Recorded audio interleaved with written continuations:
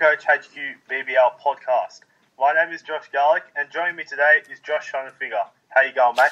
Yeah, very good, thank you. It's good to be back. Chat a bit more Supercoach BBL. Yeah, that's it, mate. Do you want to start by looking at the T20 international wrap? Which BBL players caught your eye and who went well? I'll start us off. The Australia v Sri Lanka T20 internationals. Who caught your eye there? Yeah, well, it was a pretty dominant display by Australia, wasn't it? And I was surprised, actually, that they went with a fairly unchanged lineup across all 6 games. But that was because most of the players were doing their sort of job. Finch was pretty good at the top. Scores of 64 and 52 not out were his best in the 6 games. And we won't touch on, I guess, David Warner and Steve Smith, as we're not expecting them to have a big sort of Supercoach or BBL presence early in the season. But one guy who really impressed me and impressed you numbers-wise was Ashton Agar, who took 7 wickets across the 6 games and scored well Supercoach-wise as well. Yeah, he sure did. He averaged 52 against Sri Lanka with scores of 71, 65 and 20. That's his BBL Supercoach scores. And against Pakistan, he averaged 54, with scores of 43, 72 and 48. He actually was Australia's primary spinner in the 3rd game of the Pakistan series, as Zampa was out, and he looked really good. His bowling's really come along well, hasn't it? Yeah, it really has. It just makes you wonder how high up the Perth order he can bat this year. I mean, we've seen him, I guess, pinch hit at times for them, but if he's down at sort of in the middle order, we might actually get some valuable runs out of him as well. Yeah, that's very true. In the one-day cup, he's been batting a fair bit, and a lot of scores of 30s and stuff, a lot of starts, but hasn't been going on big. In his non-rain games, in the Marsh Cup, he's averaged 86 points, scoring 134, 132, 33 and 45, which is pretty impressive. Yeah, that's massive. Another guy who I thought did pretty well after a slow start was Kane Richardson. In the last 4 matches, he took 8 wickets, including 3 for 18 in the last one against Pakistan. So what are your thoughts on him? He was the leading wicket taker in the BBL last year as well. Thoughts on him? I do like Richo, obviously a Renegades fan myself, and love watching him take wickets for us, and was instrumental in our winning of the Big Bash last year. It's just hard with no double game weeks in the first couple of rounds. You've got a lot of teams that have them within the first 3. His averages were really impressive though during those series. Against Pakistan, averaged 77 points with scores of 71, 32 and 129 in that game you spoke about where he dominated, and then also averaged 50 against Sri Lanka. It does make you think about him, but you obviously got to think about those double game weeks. Yeah, you're spot on. And one of his teammates at the Renegades, Aaron Finch, how did he score Supercoach-wise? Because as we record this, he got another 100 for Victoria today. Yeah, I saw that 100. He's been in ripping form. Him and Warner dominated in the T20 internationals. I don't have his score for today in the Marsh Cup. However, against Sri Lanka, he averaged 53.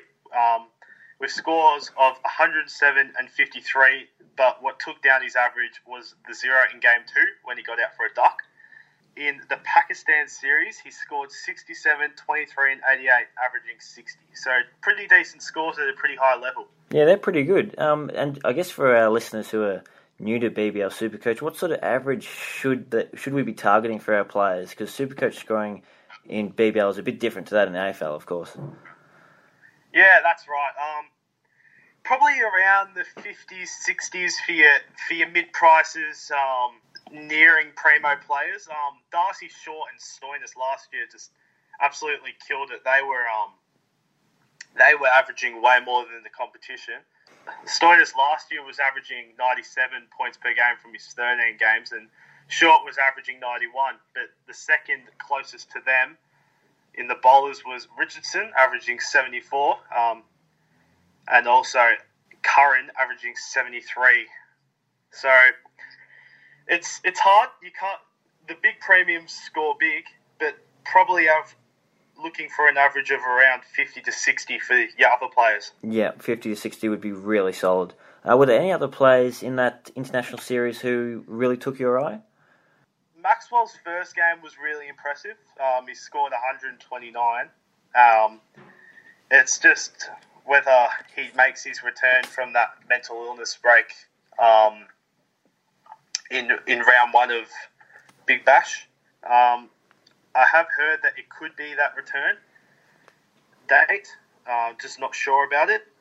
Zampa had some flashes of brilliance and also some flashes of pretty poor stuff. His first two scores were 112 and 79, which really impressed me.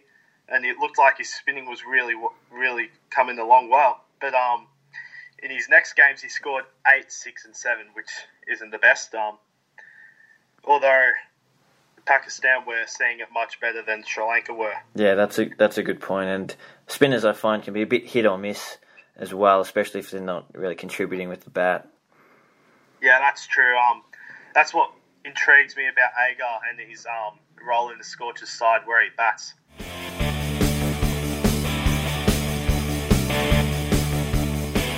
Do we want to jump across to some of the international players? We've got some news, I guess, on them as we record this podcast. Yeah, so the Bangladesh Premier League signings were announced today, and Mujibur Rahman was picked up, which is pretty good because it gives you some confirmation on Zahir Khan. A lot of people wanted to pick him or Mujib for that double game week in round one, but no one actually knew who was playing. So it's good to get confirmation on that.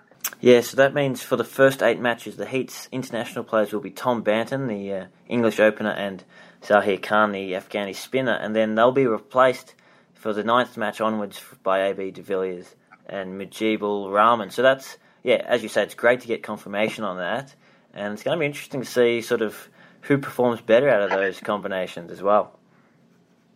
Yeah, absolutely. I think I'll be taking de Villiers or Rahman. On Rahman, he's actually been really good in the internationals against West Indies and stuff, averaging 47 from his 3 games. So he'll be a good target when he comes back. Okay, yeah, that's really interesting to note. Now, also, the Herald Sun have been reporting that the Melbourne Renegades will be picking up Andre Russell as their Mohammad Nabi replacement, as he's also off to the Bangladesh Premier League. Do you have any thoughts on Russell at this stage? As a Renegades fan, I'm bloody excited, but at what I think will be a very high price, I don't think I can pick him with no double game weeks in the earlier rounds, but if he's around for a while, he could be someone to look at in the later rounds. Yeah, you're right, and we saw him obviously win the title with the Thunder a few BBLs ago, so we know what he can do, and he's a real crowd pleaser, bowling fast, big hitting. He's sort of the perfect Supercoach player. Well, that's 100% correct. The way he can bowl and take wickets at a good economy is good for points. And as you said, you can hit a ball a long way and come in deep in the order, make some quick, fast runs with a few boundaries. Points galore. Now, we had a few questions as well during the week about the Stars International. So we'll just clarify that Dale Steyn at the minute is on the cards for the first 6 matches for the Stars. While he'll go into South Africa duties after that, Pat Brown from England will take over for the final 8 games, replacing Steyn, whereas Sandeep Lamashani is available so far for the entire tournament, but we're expecting him to be, I guess, picked up in the Bangladesh Premier League like he was last season as well. Yeah, that's the assumption, and probably a pretty good assumption. A player like Sandeep is probably going to be picked up by a team again like that. Yeah, I'd say so. League. So I think there's a lot of smoke around his BBL availability still. Bit of intrigue as well about the Perth Scorchers international signing Liam Livingston from England. He's an opener for Lancashire who also bowls leg spin, and he's been playing in the South African 2020 League at the minute as well for the Cape Town Blitz, batting at number 4 for them. So top order bat and handy part-time spinner. Could be an interesting one to see how he unfolds as well, but not a whole lot of doubles to speak of for Perth either. Yeah, it could be an interesting one. I think I don't think I'll start with him. I am starting with a couple of Scorchers because I think they have their double in round 3. I'm starting with Agar and Kelly at the moment, but if Livingston starts off well, I think he's someone that you could bring in, especially at 125k. Also, with the Scorchers, they still have another international signing to come. I heard that, I can't remember who it was, but there was a couple of rumours around that Scorchers with that selection will be looking at a bowler because of the injuries of Ty and Berendorf. Yeah, okay, that's an interesting one to watch this space. Certainly plenty of quality bowlers out there. Yeah, that's definitely true. Just on the international, Sean, I did a couple of scores for the New Zealand and England T20 international games. Out of the 5 games, the highest averaging BBL signed player was Vince with his 52 from his 4 games, actually. He was a surprise dropping during the series after the leading run scorer. He had scores of 101, 21, 65 and 21. What are your thoughts on him? Oh, that's actually really interesting. I thought you were going to say it was going to be Tom Curran there, but James Vince is pretty interesting. His strike rate was 132 through that series, so pretty good for Vince. You know, I was sort of expecting him to hover around that 120 mark, but look, if he carries that form into the BBL, I can see him notching up some really good scores for the Sixers. Yeah, that's absolutely right. The man you did mention, Curran, averaged 48 throughout the series. Banton averaged 39 and Brown averaged 28, which is also interesting to note. Yeah, that's really good. Speaking of quality bowlers, Hobart's cult hero, Jofra Archer. At this stage, we touched on him last week with the South African tests, and I've heard some talk this week that he might not feature at all in this BBL, which would be a real shame, but also just one for you to keep note of in your Supercoach sides. Yeah, that's very true. Archer, obviously a fan favourite last year, but I think he lost a few fans after the Ashes. I don't think I was picking him anyway, but definitely interesting to note that availability is huge when picking players in this format of Supercoach. So that is something you need to watch there.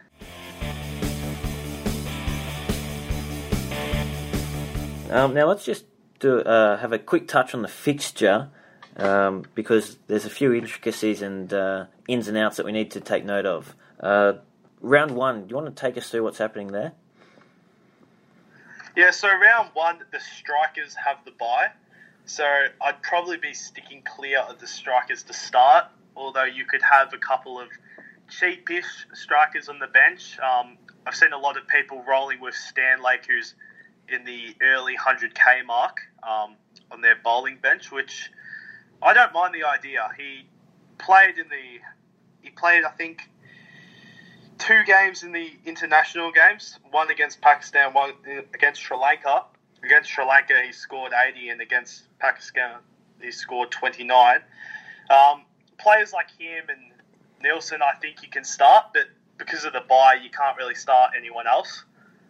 The Heat have a double game week, Sixers have a double game week, and also the Thunders have a double game week. What are your thoughts about those 3 teams? Well, yeah, if history is anything to go by, we know that we have to take full advantage of the double game week. So that means loading up on players from Brisbane and the 2 Sydney sides. But we also have to be mindful that a couple of those sides also have a bye almost straight after as well. Yeah, that's correct. So the Heat have the bye in round 3. The Sixers have the bye in round 4, but also have another double game week in round 3. So you can't really move them on if you have them in your side, as they have the double in round 3 following the round 1-1, and then obviously the bye in round 4. Thunder don't have a bye at all, though, so they could be a team that you stack up on. Yeah, a couple just to throw in there and set and forget, I suppose. The Hurricanes are another side that don't have a bye, and another one to interesting note is that there's a consecutive double game week for the strikers in 3 and 4. So if you get through their bye in round 1, all of a sudden you can start loading up and really banking some big points there. Yeah, absolutely. I think when you trade out the Heat players who have the bye in round 3, I think the targets you need to look at are the Scorchers with the double in round 3 and also the Strikers with the doubles in round 3 and 4.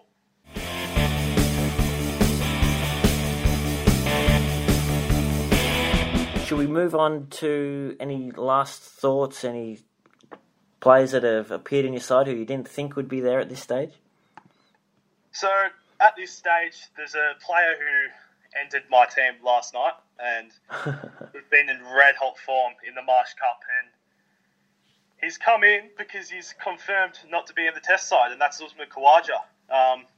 Hefty price, 190k, but his Big Bash record it's really good, and priced that high for a reason. I think he's someone that, with the double game week in the first round, he can really give you a big score.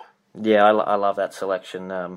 I guess out of that test squad announcement, the big news for us was that Harris and Khawaja weren't selected, so they're going to be BBL available. And Harris is very cheap at 62k. Khawaja obviously a bit more expensive, but as you said, his BBL record is second to none, and he helped the Thunder to that title that we mentioned earlier in BBL 05. We just know what he's going to produce. He's going to open. I think it's a no-brainer. Yeah, absolutely. Another one that I didn't mention as a cheapie in our first podcast, but was in my side the whole time, and in a lot of sides now after his Marsh Cup, is Cameron Green. Doesn't have all-rounder status, which is pretty funny when you look at his batting stats recently, but he's a bowler, 42k. You'd think he's pushed his way into that Scorchers side. What are your thoughts on him? He's been in red-hot form. Yeah, he really has. I agree. You'd think he's in that side at the minute. The only issue for me is the stress fractures that he's had with his back, which is preventing him from bowling at the minute. Hopefully, if he can recover from that in the next 27 days and there's bowling again, while at 42k, I reckon he's a starter, not just a bench option. Yeah, that's very true, and obviously has the double in round 3, which could prove really handy if he does start bowling and cements a spot. One of the blokes who has slipped his way into my side is Daniel Sams from the Thunder. We saw him in the Marsh Cup on the weekend get a fifer against Victoria, and he was absolutely dynamite last year, I thought, with bat and ball. So at 170, obviously he's a bit pricey, but he's available as both a batsman or a bowler. And yeah, he's got a great record. I love that selection. Last year we saw him come in reasonably early at times because Thunder tended to have a batting collapse, didn't they? Yeah, their top order was really shaky last year, but that'll obviously be rectified in some by the addition of Khawaja. Yeah, definitely, and it will be interesting to see whether Morris bats above Sams. Yeah, it's going to be fascinating. They've got some quality all-rounders there at the minute. Yeah. Another one who the Marsh Cup has actually made me consider heavily is Callum Ferguson. His form has been ridiculous, and he's another one that could stop a Thunder collapse like last year. Obviously made a ton last year and was inconsistent at times, but consistency looks to be one of his best factors at the moment in the Marsh Cup. Yeah, I agree, and of course he's been named as Thunder's captain for this season. I don't know if that changes anything for you. Not sure. A lot of players, particularly in the AFL, actually have mixed reactions to the captaincy. Yeah, I mean, I think it's perfect for him. I've had my doubts whether he's been a great BBL player, I guess, in the past, but he showed last year he can produce amazing inningses, and his form at the minute is pretty sensational as well. Yeah, that's very true, especially with that double game week in round 1. He's just another one of those players that you're going to look and see if you can fit in there. Well, I think that'll just about do it for this edition of the Supercoach HQ BBL podcast, unless there's anything else you wanted to add before we go, Josh? Not at the moment.